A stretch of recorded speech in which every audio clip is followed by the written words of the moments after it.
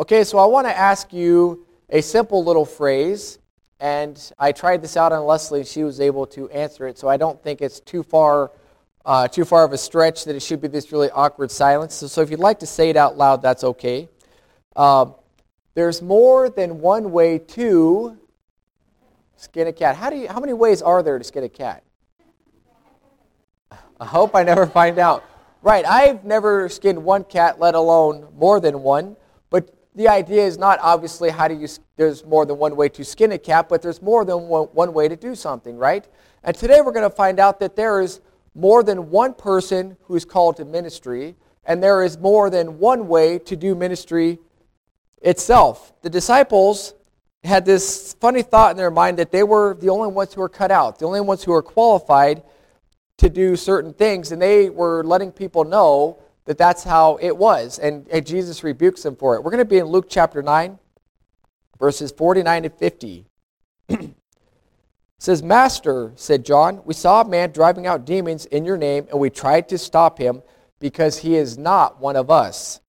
And Jesus says, "Do not stop him, for whoever is not against you is for you." We have two verses here we're going to look at. We're going to sneak over to Mark after a little while because he expands on this a little bit more.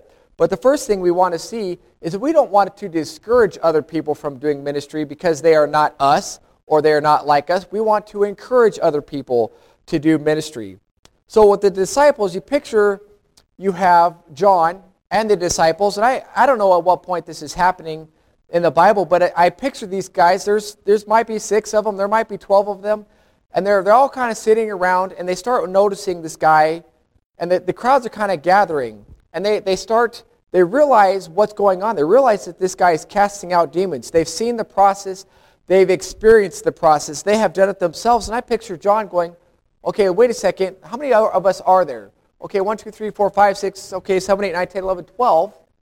And they'll make double count. They'll make sure that, wait a second, that's not one of us. And so these guys got on their little high horses, and they went and talked to this guy and said, hey, wait a second. You're not supposed to do this.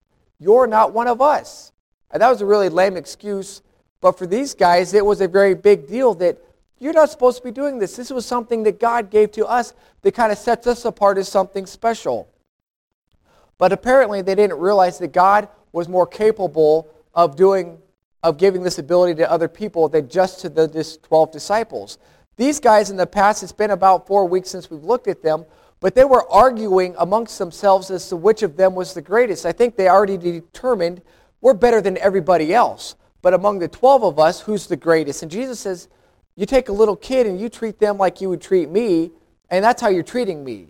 And so you love the orphan and the widow and the downcast and the trodden and the people who can't repay you. You love those, and you're actually loving me. And so these disciples are still in this mode of thought that we're the greatest, we're the best. And he says, that's not how you become the greatest. And when you stop and you look at this guy, the disciples should have done this as well. You look and say, you know what? This guy is succeeding while he's doing this. He's casting out demons, and the demons are actually going. There were people back then who claimed that they could cast out demons. Possibly it worked at times, and other times it didn't. But this guy is actually succeeding, so he must have God's blessing on it. Now, I think this was a follower of Jesus. He wasn't one of the 12 disciples, but I think he was one of the people who became a disciple along the way, or who became a follower of Jesus, because there was more than 12 people who believed in Jesus at that time. John the Baptist had his own disciples, and when he was in prison, he sent some of those disciples to go talk to Jesus to say, are you the one to come, or should we expect somebody else? So you have people right there who are followers of Jesus, maybe just at a distance, but they still trust in him. You have the centurion who had faith, and there's always constantly people who are coming to faith in Jesus. So I think that's what this guy was. I think he was a follower, but he was from a distance, and the disciples tried to stop him. And I sure hope that they did not succeed. I hope the guy says, I don't care who you are. I don't care what you say. I know God gave me this ability, and so I'm going to do it anyway. And they just probably took offense at this. But the fact that this guy could cast out demons does not mean that he was a true believer in Jesus. Because you can find out in Matthew chapter 7, that there's going to be a lot of people, especially from that day, who are going to say, Lord, Lord, didn't we do all these things in your name? Didn't we drive out demons? Didn't we do miracles? And he's going to say, depart from me, I never knew you. So the fact that this guy was casting out demons does not make him a Christian. The fact that they were doing miracles back in Matthew chapter 7 does not mean that they're true believers in Jesus. I just happen to think that this guy was a true follower of Jesus. And Jesus says, don't stop this guy. He says, if he's not against you, he's for you. He is on your side. There was nothing wrong in the world with this guy casting out demons. Whether from false motives or true, he was still doing the same thing. And in Philippians, you can find out where Paul's in prison, and the people are telling him, everybody out there is preaching the gospel. And he says, you know what, I don't care whether from false motives or true. The important thing is that Christ is preached. God's work is being accomplished. Whether it's by me or whether it's by somebody else, it does not matter. The important thing is that it's getting done. You know, when I look at us and I say, I'm not the only person who can do what I can do. And I'm going to just mainly pick on myself here because it's me and for time's sake. But I'm not the only guy who could preach a message, right? There's been people who have filled in at different times. There's people all around America who can preach messages. Now, I could get on my high horse and I could look at somebody else who has not gone to 4 years of Bible school, has not been a youth pastor for 3 years, or been here for 1 year, and say, you know what, Joe Schmo, you shouldn't be doing that because you have not had the experience that I have had. You have not had the training that I have not had. You have not been in the situations that I've been in. You should not do that because you're not skilled like I'm skilled, right? I could do that. I'd be a jerk, but I could do that. But that's kind of what I think about the disciples doing this. But guess what? Dr. David Jeremiah could do the same thing to me. You know, my parents they got back to Florida yesterday, and they're on their way back home to Davenport today, and they went on a cruise to, help me out, the Bahamas or the Puerto Rico or something like that for 7 days. Now, how many people do you think, if I was to try to stir up some emotion, some excitement, to say, hey, we're going to go get on a cruise, how many people do you think are going to come and pay lots of money to listen to me for 7 days and 7 nights? Okay, yes, I'd give you a free ticket, okay? But it's like, you know what? He's a doctor. He's got years of experience. He's on the TV. He's on the radio. He's wrote books. He's got the Dr. David Jeremiah book. Guess what I got? Or the Bible. Guess what? I don't have anything. He can look and say, Josh, you shouldn't be doing that because you don't have the training I do. You haven't been to school. You're not on the radio. You haven't wrote any books, blah, blah, blah. And he could do the same thing to me if he wanted to be a jerk. But he recognizes that, you know what? He has his ability, I have my ability. And you can even look and say, that, you know, you think about the countries overseas. I think about specifically China. There's pastors there who have never gone to Bible school, who have never been taught how to put a message together, that have never been trained. All they've done is sat under other people, and they're out there right now preaching messages. And they actually preach for like 2 hours long. So if you're feeling like, man, this is really long and boring, I'd like to go home, imagine just add another hour and a half. But anyway, those people are doing that. And anybody could look at them and say, you know what, you're not cut out for that because you don't have the same training and experience as somebody else. But God says, I can use those people. And there's people there who, or even in other churches around America, who could be doing a better job than Dr. David Jeremiah, or doing a better job than I do because they have studied and studied and studied. And God says, I'm going to use them. Sure, it's different people, different locations, but I'm going to use those people in those places. We all know that there's differences in people. Everybody has different skill sets and different abilities. Some people can cook better than other people. Pretty much everybody in here can cook better than I can. Some people can play music better. Some people can play sports better. You know, at different abilities and different jobs. But you find the same thing in the church. Obviously, some people play piano better than other people, right? I could get on and go, I think I could play Mary Had a Little Lamb. Caleb was playing that this morning. But everybody has different skills. People can teach better. People can teach better Sunday schools than I can.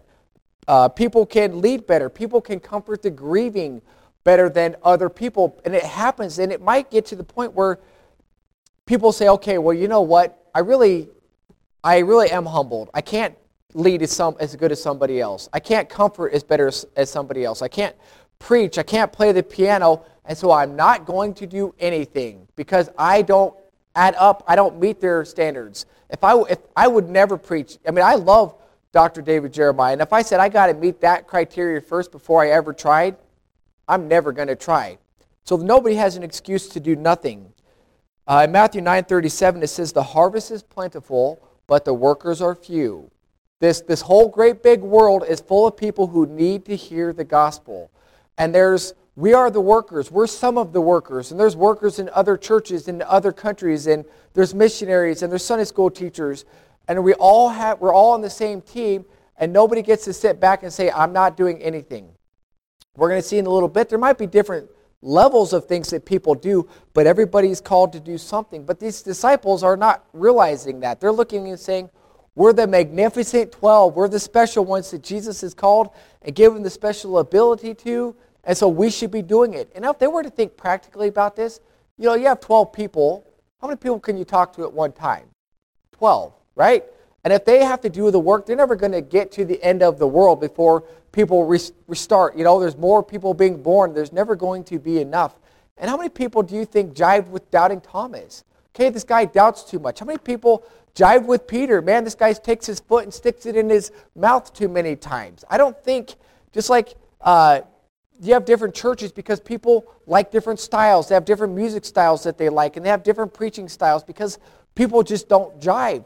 And I think with the disciples, if they were to stop and think and say, you know what, we're 12 people. We can't reach the whole world. We need to expand. Other people need to do the job, but they somehow thought, we got this special ability, but you know what? There's more than one way to skin a cat. There's more than one person who's called to ministry. There's more than one way to do this. There's this huge, wide variety. They happen to be doing the same thing. These guys were casting out demons, but you look at the world today, and there's this huge variety. The two that I'm going to mention real briefly are music and activities.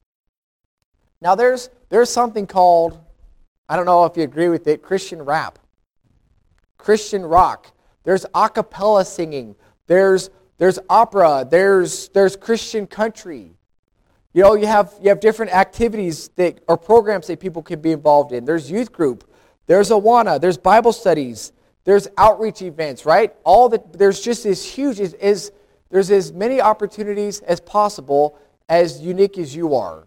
There's no set way you have to do it. It does not have to be in church. It does not have to be during Sunday. It doesn't have to be on Wednesday or Thursday. It can be anywhere, anytime. There's this huge variety of ministries that are out there. Now, how many people say, I just love kids and I love working at Awana? I personally do. Yeah, it's one of my favorite things, but I know not everybody says, ugh, kids? Those little snot-nosed kids that they're loud and they run around and they don't listen? That's not easy to want to put up with. How many people like the same music? My wife and my kid like some of that Christian rap. Ugh. There's Lecrae, there's all these bands I'm like, I cannot stand. I mean, my idea of a concert, we took the youth group to Winter Jam a couple years. And this is literally what I did for like 3 or 4 hours. I stuck earplugs in my ears, and I just sat there.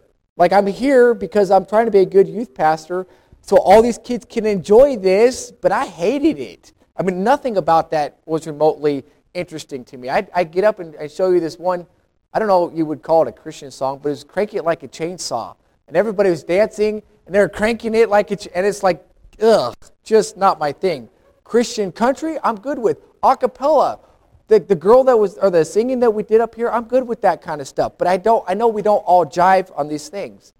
One of my favorite things that we did back in Davenport was we'd watch Monday Night Football together. We'd have, whoever had ESPN, they'd DVR part of it, we'd have chili, and we'd have cookies, and we'd have chips and whatever, and then we'd watch the first half of the game, and then at halftime, we'd DVR it, and we'd do a devotional. It'd be like 10 minutes long, 15 minutes. Sometimes it got really heated. Sometimes it was really quiet. But it was a ministry. You'd get guys there who said, I'm not going to go sit in church. I'll come watch football, and okay, I'll put up with half an hour or 15 minutes during halftime so I can be with my friends watching the game. But guess what? It worked. People heard the message. They heard the gospel. They got involved in each other's lives and in the Bible because of this unique ministry. I do think you can take this too far. I don't know if anybody's heard of beer in a Bible. Maybe that sounds like a good idea to somebody, is everybody get your favorite beer in your Bible and we'll have a Bible study. I think you can take it too far, but it's pretty much the opportunities and the ideas are endless. If you want to go out and there's the Crisis Pregnancy Center. There's kids who are foster kids and sending out backpacks, and there's women ministry, and there's one, and there's just, you name it. I've heard just idea after idea of ministries that people have done, and they work. But if you don't like it, you say, you know what, I don't like that kind of Christian rap music. I can't stand it. I don't like Awana. I don't like the fact that they do basketball camps where they have the Bible as well because I'm not athletic. You say, I don't like those things. Remember the words that Jesus said, do not stop him, for whoever is not against you is for you. I go, that music, I just please don't make me listen to it. You want to listen to it, there's good lyrics, I know because I've read them, but you put it with the music and it just is really hard to understand. It's hard to put together. But those ministries that we look out there and we say, boy, I don't feel like it's right because it's not us, or whatever reason it is. If they're teaching the gospel, if they're giving God's message, you don't have to like it. Let it happen. I'm going to pick on Ramona. I did not ask for permission or tell her this. But KGLE, I remember one time she said, like on Saturdays, there's music that she likes to listen to. And then there's music, like at Saturday night, she goes, I don't like, maybe it's Friday night, she goes, I don't like to listen to that. But she says, I know they need that. There's people who need that kind of music, and she says, I just don't listen, or I turn it low, or whatever she does. But it's like she recognizes, yeah, I don't like it, but it's important for that to be there because those people like it. You guys probably understand. So A is encourage other people when they're doing ministry. Don't try to discourage them. If they're preaching the gospel and they're doing the right thing, say, attaboy, give them a card. When you see them, shake their hand, say thank you. At the very least, say nothing. Don't do anything to try to discourage them. But we also need to be involved in ministry ourselves. And there's this idea of, yes, we got to get out into the whole world. The harvest is plentiful, but the workers are few. When we're at school, when we're at work, we're at the grocery store, we got to try to get in people's lives and share the gospel. But when we go over to Mark chapter 9, verses 38, I believe, to 40, you find a little bit more added to this. Verse 40, it says, for whoever is not against you is for us. I tell you the truth, anyone who gives you a cup of water in my name, because you belong to Christ, will certainly not lose his reward. Jesus is telling the disciples, whoever's giving you a cup of cold water, meaning whoever's doing ministry to you, so I'm going to say, do ministry outside the church, but do ministry inside the church, to each other, to the people that you rushed over to give them a hug, say, haven't seen you, or shook their hands. Do ministry to encourage people inside the church as well. To other churches, to the E-Free Church, when they're a part of something, a big outreach event, support them, encourage them, and pray for them. To missionaries, to people that you know in other towns, other churches that are sharing the gospel, do ministry to them as well. Give them a word of encouragement. Pray for them. Try to bless them just as you would like to be blessed, just as like we're trying to bless the other people around us. And here's something important to note is it doesn't matter what size that ministry is. It could be something small or it can be something huge, because you have these two pictures. You have the picture of casting out a demon. Anybody here want to say that's a small thing? That's a huge thing. You think about the person, it affects everybody, right? If I have a demon in me, it's going to affect me. It's going to affect my family. It's going to affect my neighborhood. It's going to affect everybody who sees me coming down the street who has no idea how I'm going to respond. If I'm going to be in my normal state or my demonic state, it's going to affect them. If I destroy things, people are going to have to pick up the pieces. They're going to have the fear, right, of seeing me. So that's a huge thing, a huge blessing that as a form of ministry. And you have a cup of cool water. I almost brought one up here and said, here, in Jesus' name, I want to give this to you. How big is a cup of cool water? Well, it depends. If you're about to die, it's a big deal, and people are going to remember that forever. But chances are, everybody up here can get up and go get a drink of water, right? If I'm sitting on my couch at home, I can get up and go fill up my glass of water and drink it. It's not a life or death situation, but something as small as that I choose to do because you are a follower of Jesus, and I do it in His name, guess what? I'm not going to lose my reward. If you can do the great big ministries, knock yourself out. If you say, I can only do the little ministries, don't compare and say, I can't do something as good as somebody else, so I'm not going to do anything, or I'm less qualified, or I'm less special because I can't do that. Just do something. The idea is that it's important that everybody is involved in ministry. Ministry to people out there, to ministry to people in here. Something small, something big. It could be something completely different from what everybody else even thinks of. You're unique, come up with a unique ministry, but do something. Just be involved in ministry. Encourage other people and do it yourself. So that's just a charge or an encouragement for each of us. I know a lot of people in here are involved in ministry. I know I've seen a lot of people in here, and I know through the grapevine that other people do things out there. And so that's great. If you're involved in something, keep it up. But if you're involved in nothing, I want to encourage you to do something to bless other people and do it in Jesus' name, and He will reward you for it. Let's pray.